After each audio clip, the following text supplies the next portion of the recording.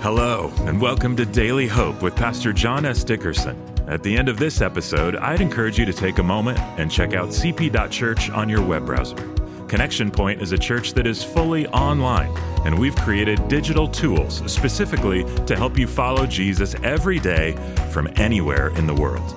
Well, I pray this short devotional inspires and challenges you to take the next step in your faith journey. Now, let's hear from Pastor John. Hey, welcome back. We're in part 2, summarizing the book of Daniel. It's a prophetic book, as well as a book about how to live a godly life in a godless culture. I mentioned a few days ago the great scientific mind of Isaac Newton, one of the founders of modern science, and that he was a follower of Jesus. He believed that Jesus is God. He believed that every book of the Bible was written by God for us.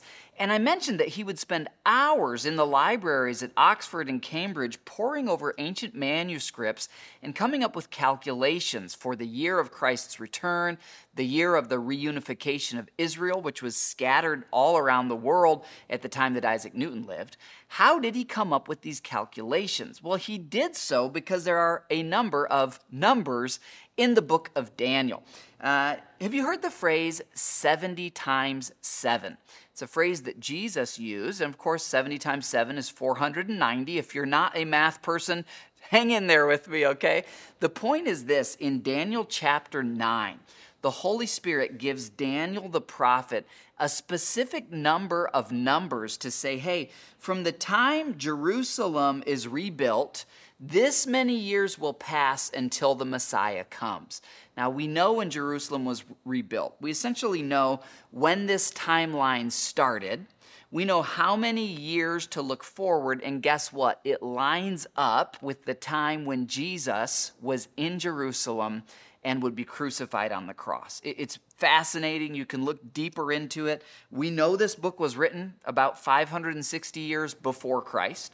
We know that Nebuchadnezzar and Babylon and Daniel, they're all historically documented, that this was written then. These are real people. And we know that this is what was written. Hang in there with me. You're going to hear things that are going to sound like Jesus, the crucifixion. In fact, this even predicts, you can look up in history, even if you know someone who's not a Christian yet, about the year 70 AD, 70 years after Jesus was born, the city of Jerusalem was destroyed. You will recall, Jesus was crucified on the cross, rose from the dead.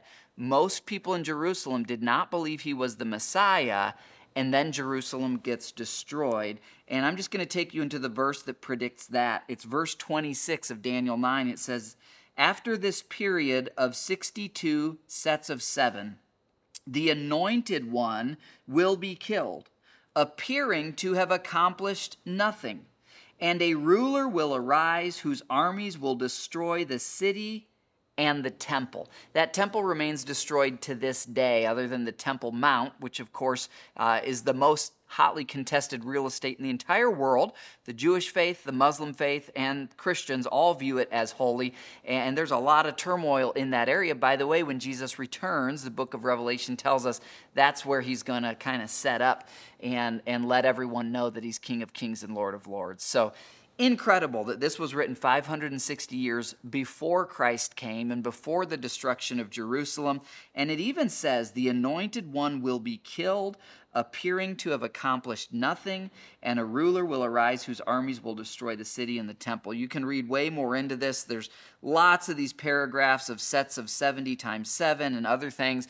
Newton and many others, including in our own time, what they did is they would add up all those numbers, and different people have different theories. We've got to be careful how we, try to interpret Scripture with humility, knowing that this is God's unchanging word. It's accurate. Our interpretations of it are not always perfect, but Isaac Newton's were pretty close on when Israel was reunited, and the point is this: God's word is true. It's just historically true.